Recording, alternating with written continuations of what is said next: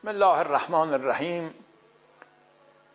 مطلبی رو که در این جلسه میخوام عرض کنم یه مطلب اساسی است در تحقیق و پژوهش از ادیان و این مطلب خلاصه و محور و اساسش این است که ما به مدارک اصلی و کتب درجه اول ادیان در هر دین در هر آیینی باید برای شناخت مراجعه کنیم، نه تفسیرها و توجیه‌هایی که قرن‌های بعد پیدا شده، روایت‌ها و ضمائمی که بعدها ملحق شده. اینا آراء اشخاصه و رأی دینی رو در کتاب اصلی دین باید پیدا کنیم. ما می‌بینیم که هر دسته‌ای از مبلغین شروع می‌کنن در اطراف مذاهبشون سخنانی گفتن که اثری از این سخنان در کتاب‌های اصلی دیده نمیشه. این نوع دفاعیات نباید مورد پذیرش محقق قرار بگیره. بله، مقلدین قبول میکنن. فرض کنید که در دیانت موسی کسانی پیدا شدن و اصرار دارن که این یک دین توحیدی خالصه، ما هم میپذیریم بنا به مطالبی که در قرآن آمده. ولی اگر ما باشیم و تورات به این تورات مراجعه کنیم، می‌بینیم تورات گفته که خدا انسان رو به صورت خویش آفرید. حتی در تورات آمده که خدا به موسی گفت صورت من رو نمی‌بینی ولی از پشت سر می‌توانی من رو ببینی. غالباً خدا نازل میشه به صورت بشری و صفات بشری داره، در دل خودش از خلقت محزون میشه، پشیمان میشه که چرا این موجودات رو خلق کرده و یک موجود محدود انسانی به نظر میرسه. حالا اگر بعدها این مطالبی اضافه شده، ملحق شده به تورات، به کتاب مقدس، اون امریست جدا. ولی به هر حال اگه ما باشیم و کتاب مقدس، عرض کنم که یک خدای منزه محیط بر جهانیان در تورات فعلی ملاحظه نمیشه. هرچند متکلمین یهود عرض کنم که بیان و داد سخن بدن، مطالب عرض کنم که علمی مطرح بکنن، خب بین اونها فلاسفه‌ای بوده مثل اسپینوزا که یهودی بوده، دانشمندانی بوده، متکلمینی مثلا بوده که عرض کنم که راجع به تورات و تفسیر تورات داد سخن دادن.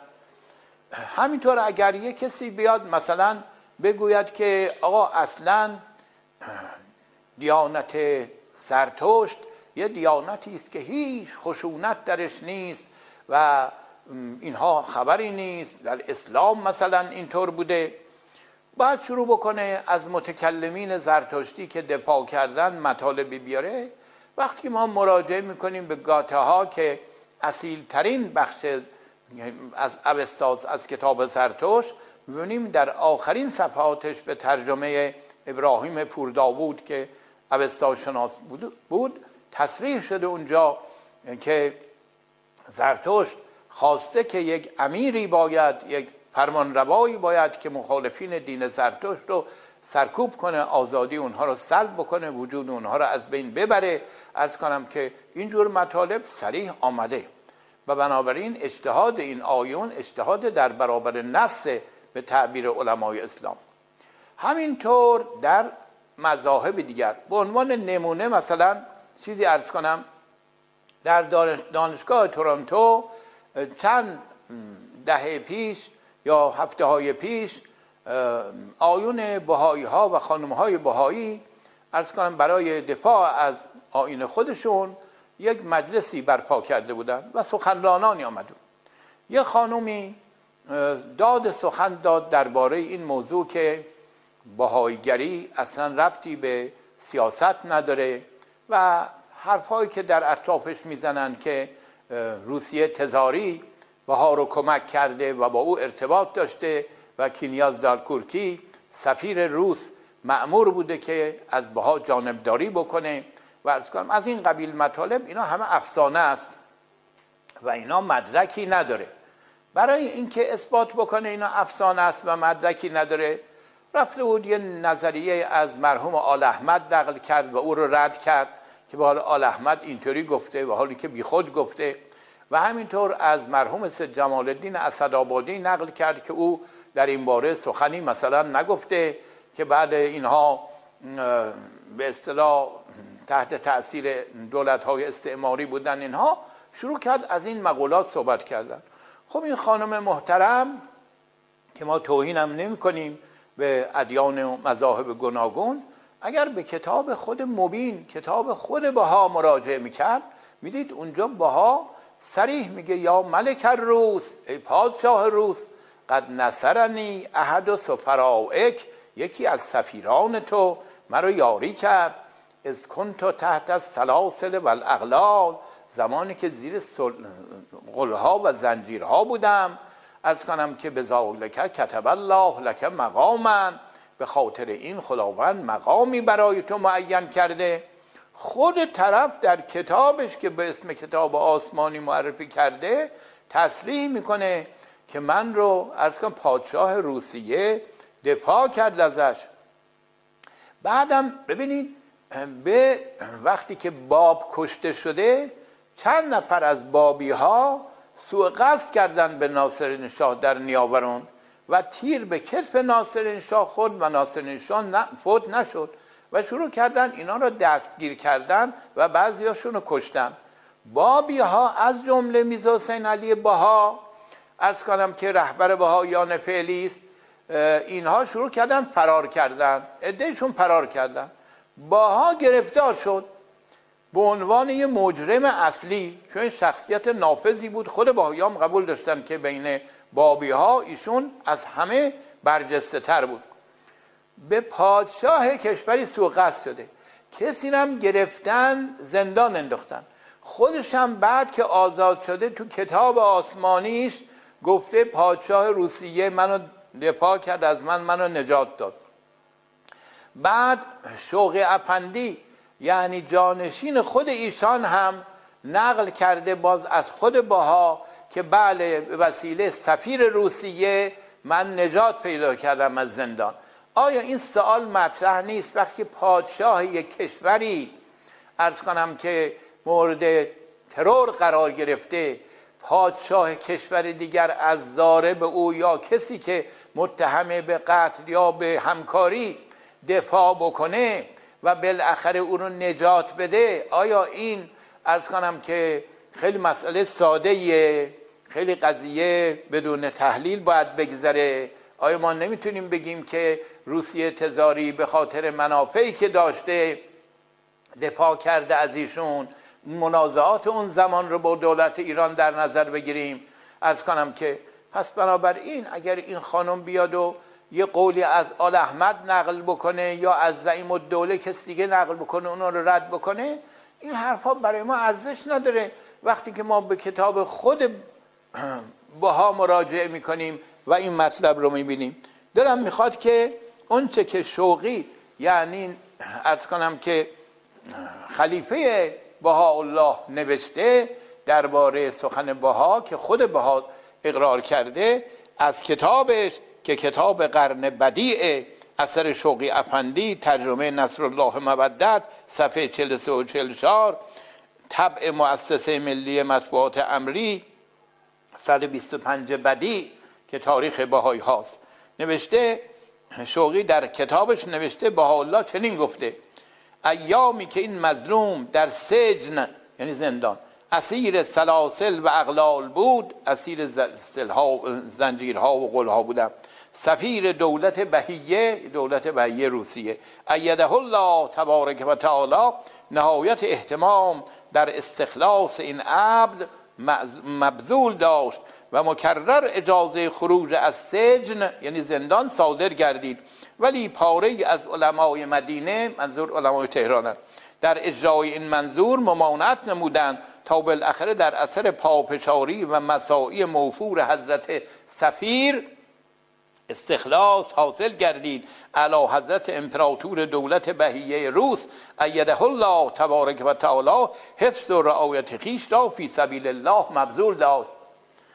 خب وقتی که خود ایشون اعتراف میکنه که روس‌های تزاری اینطور کمکش میکردن و اونام که قربتاً الله همه بهایی نشده بودن که سفیر روسیه و پادشاه روسیه و مردم روسیه اونا اغراض استعماری و سیاسی داشتن. حالا اینا چی بوده و اینها بحثش مبسول، من در کتاب ماجرای باب و بها اینا رو آوردم، هر کسی خواست به اونجا میتونه مراجعه بکنه. همه مدارکم از خود کتب بابی و بهایی نقل شده. به هر حال مقصود من این است که ما برای شناخت مذاهب یا ادیان باید به کتاب‌های اصلی اونها مراجعه بکنیم، نه به حواشی و دفاعیات مبلغین هر دسته‌ای. و راه دینشناسی در درجه اول اینطوره. دیگر مذاهب هم همینطورن، دیگر قانون‌ها و آیین‌ها همه همینطورن. شما ببینید فرقه‌ای مثلا داریم علی اللهی، اینا معتقدن که خدای تعالی حلول کرده در علی، در صورتی که خود علی به آثارش مراجعه کنیم میگه لم یحلل فی الاشیاء فیقال هو کائن. خدا حلول در اشیا نمیکنه که بگیم خدا این توی این شخصه، در وجود اینه.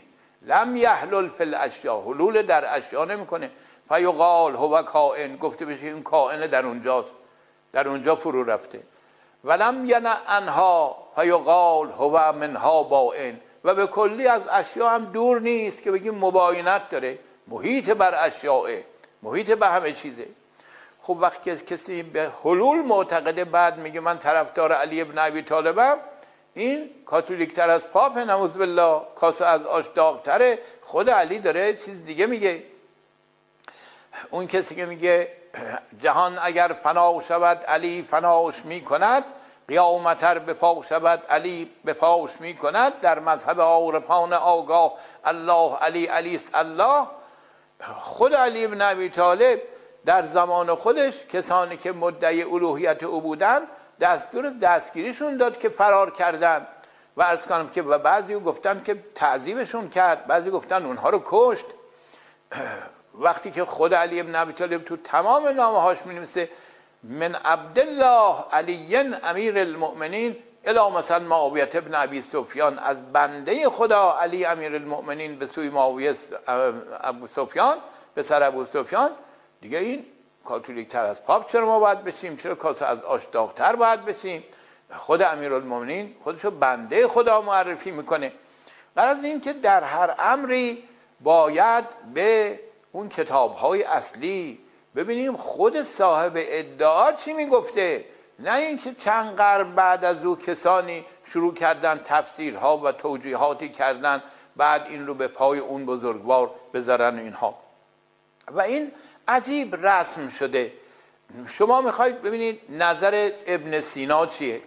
میرن مثلا کسانی که 2 قرن 3 قرن بعد از ابن سینا کتابی نوشتن راجع به ابن سینا، یا حرفایی نوشتن که ابن سینا به علم جزئی برای خدای تعالی معتقد نبوده، معتقد بوده خداوند علم کلی به کائنات داره. خب ما چرا آخه ابن سینا رو از دیدگاه شفا و نجات و اشارات که کتابای خودش نبینیم؟ ابن سینا در کتاب اشارات، در کتاب شفا و در کتاب نجات گفته اون کسی که کف پای ما رو منحنی قرار داده، اون کسی که برای چشمان ما مژه قرار داده، چطور میشه علم به جزئیات نداشته باشه؟ چطور میشه از افکار ما اطلاع نداشته باشه؟ فقط به کلیات آدم هستی احاطه داشته باشه. بنابراین اگر یه مستشرقی به اسم کازانوا مثلا یا کسی دیگه آمده چنین نسبتی به ابن سینا داده، این صحیح نیست. میگن ابن رشد اندلسی معتقد به بقای روح نبوده. اروپایی‌ها یه دسته ابن رشدی هستن به اصطلاح که در اروپا خیلی طرفدارش هستن و تفسیر متون فلسفی ارسطو رو از دیدگاه ابن رشد نگاه میکنن، چون اون فیلسوف مسلمان و غربی بوده، اروپایی بوده، به اصطلاح اندلسی بوده، اسپانیایی بوده. به هر حال وقتی که ما به کتاب خود منهاج ابن رشد مراجعه میکنیم میبینیم که قضیه اینطور نیست. او از آیه الله یتوفی الانفس حین موتها والتی لم تمت فی منامها فیمسک التی قضا علیها الموت و یرسل الاخری الی اجل مسمی، از این آیه که در سوره زمره اثبات بقاء نفس میکنه. میگه این آیه دلالت داره بر بقاء نفس. که انسان عرض کنم که نفسش باقیه و استدلال قشنگی رو این آیه میاره. خب ما ربطی نداره به این که عرض کنم که ارنست رونان که یک فیلسوف فرانسوی است، اون آمده مثلا معتقده که ابن رشد معتقد به معاد و معتقد به بقای انسان و این حرفا نبوده. ما کاری به اون نداریم. ما ابن رشد رو بخوایم عرض کنم مناهج الادله فی عقاید الالله کتابشه، چاپ شده، به اون کتاب باید مراجعه بکنیم، نه به اقوالی که در اطراف اینها هست. خلاصه این که این قضیه خیلی قضیه مهمی است که ما باید مراجعه بکنیم. فرض کنید مثلا عده‌ای پیدا شدن به اسلام حمله میکنن و میگویند فلان شخص فلان شیخ در فلان کتاب نوشته عرض کنم که با بردگان میتوانیم به چنین صورت رفتار کنیم، آزادی اونها عرض کنم که محال در اسلام چنین. خب ما به قرآن کریم مراجعه میکنیم، خودش میگه فاما منن بعد و اما فداء. خودش میگه عرض کنم که در سوره شریفه بلد فلقتهم العقبه و ما ادراک ما العقبه فک رقبه، بعد آزاد بکنید بردگان رو، گردنشون رو. این بردگان هم میگه تو اسیر جنگی هن، نه این که هر کسی که عقایدش مخالف شما باشه برده بشه. طبعا این مدتی گرفتن، بعد دستور آزادشون رو صادر کرده، بعد حتی میتونن قرارداد بنویسن و سند آزادیشون دستشون بدیم. فکاتبوهم ان علمتم فیهم خیرا. قرآن کریم در سوره نور گفته با اونها قرارداد بنویسید اگه خیری درشون سراغ دارین، اگه قصد فتنه و فساد ندارن. و آتوهم من مال الله الذی آتاکم، از مالی که خدا به شما داده به اونها بدین. که فقهای اسلام گفتن از زکات باید به اونها بدین که خودشون رو طبق اون قراردادی که نوشتن آزاد بکنن. تازه اینا اسرای جنگی بودن که چه بسا تو جنگ مسلمونا رو کشتن. خب حالا یه کسی بیاد هی شعار بده به استناد یه حدیثی که 3 قرن بعد پیدا شده تو فلان کتاب، بیاد بگه که بردگان در اسلام چنین چنان بودن و عرض کنم که رعایت این قضایا رو نکنه. ما باید به کتاب‌های اصلی مراجعه بکنیم و غرض و مرض رو کنار بذاریم و عرض کنم که از روی اینا، به خصوص این کتاب‌های حاشیه، اینا بیشتر در مقام جمع بودن و نه در مقام تحقیق و تحلیل. خود اینها شعارشون این بوده، میگفتن که اگر ما یک گوهری رو در بین یه مقدار سنگ ریزه و اینها گم کردیم، باید تمام اون خاک ها و سنگ ریزه ها رو جمع بکنیم، در یه جایی گرد بیاریم، بعد سر فرصت بگردیم که اون گوهر گم شده رو در بین اینها پیدا کنیم. چه بسا اینا عمرشون کفاف نمیداد، اون سنگا و خاکا رو جمع میکردن، بعد این گوهرم اونجا میموند. این کتاب ها اینطوریه. طبری گفته در ابتدای تاریخش من قصد جمع آوری داشتم نه قصد تحقیق. اگر شما در کتاب من چیزی خلاف عقل و اینها ملاحظه کردید، این تقصیر من نیست، من گرد آوردم. در واقع این همین منطق دیگران رو که مثالش رو زدم عرض کنم که تبعیت کرده. و لذا ما می‌بینیم حرفای ضد نقیض تو تاریخش هست، مطالبی هست که خلاف عقل. چه بسا ما باید راه تحقیق پیش بگیریم. قدما کارشون بیشتر اینطوری بوده، نه تنها مسلمان ها بلکه هرودوت هم همینو گفته، در تاریخ یونان تصریح کرده. من حکایات و روایاتی که به اصطلاح به دستم رسیده گرد آوردم، ضامن تمام صحت تمام اینها نیستم. تصریح کرده هرودوت در تاریخش این قضیه رو که تاریخش هم ترجمه شده به فارسی. بنابراین اونچه که درباره ادیان یا تاریخ ادیان نوشته شده 2 قرن 3 قرن بعد از ادیان، اینا همه از اصالت برخوردار نیست. باید کسانی که اهل تحقیق هستند در درجه اول به کتاب‌های آسمانی مراجعه بکنن و بعدم اون کتاب‌های اصلی و بعدم تحقیق رو در اونجا به نهایت و به کمال برسونن. همین چندی پیش مطالعه می‌کردم کتابی رو به اسم تاریخ العرب، تاریخ الیهود فی بلاد العرب، ولفنسون این رو نوشته که یک مستشرق یهودی است. اونجا گفته که قرآن در سوره های مکی ذکری از عیسی ابن مریم نکرده، در سوره های مدنی به مناسبت برخورد با مسیحی های نجران و به اصطلاح اینها از اونها ذکر کرده. خب یا چرا تحقیق کافی نمی کنیم؟ سوره زخرف سوره مکی است به اتفاق مفسرین، ذکر عیسی ابن مریم شد. سوره انبیا ذکر عیسی ابن مریم هست. سوره مؤمنون ذکر عیسی ابن مریم هست. همینطور در سور مختلف مکی ذکر عیسی ابن مریم شده. پس تحقیق ناقص کردن و فتوا دادن کار محقق نیست. محقق پژوهشگر باید مفصل قضایا رو ببینه، تمام مواد مطالعه رو جمع بکنه، بعد از کنم که اظهار نظر بکنه.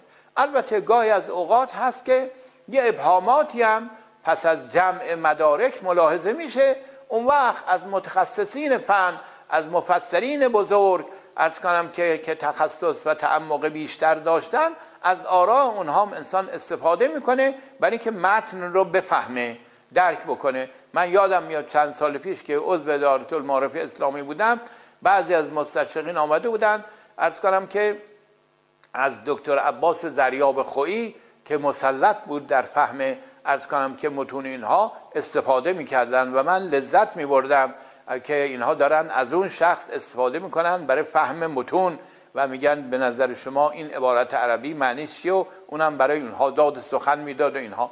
غرض این که چه اشکال داره که انسان در فهم متون به اهل فن مراجعه بکنه، ولی شرط اولش اینه که به اصطلاح کتاب‌های اصیل رو گرد بیاره، جمع آوری بکنه و بعدم در مسئله فهم متون نباید پیش داوری انسان داشته باشه، باید انصاف داشته باشه. ما می‌بینیم کسانی پیش داوری دارن، اول با بدبینی وارد یه مکتبی میشن یا با خوشبینی افراطی، هر دوش غلطه و لذا نمیتوانند بفهمند قضایا رو درک بکنن. اینا یه کلیاتی است که امشب عرض کردم در فهم متون دینی مؤثره. امیدوارم که اون انصاف علمی در همه ما پیدا بشه و خداوند ما رو کمک بکنه و دیده بصیرت ما رو روشن‌تر بکنه برای فهم مطالب. و السلام علیکم و رحمت الله و برکاته.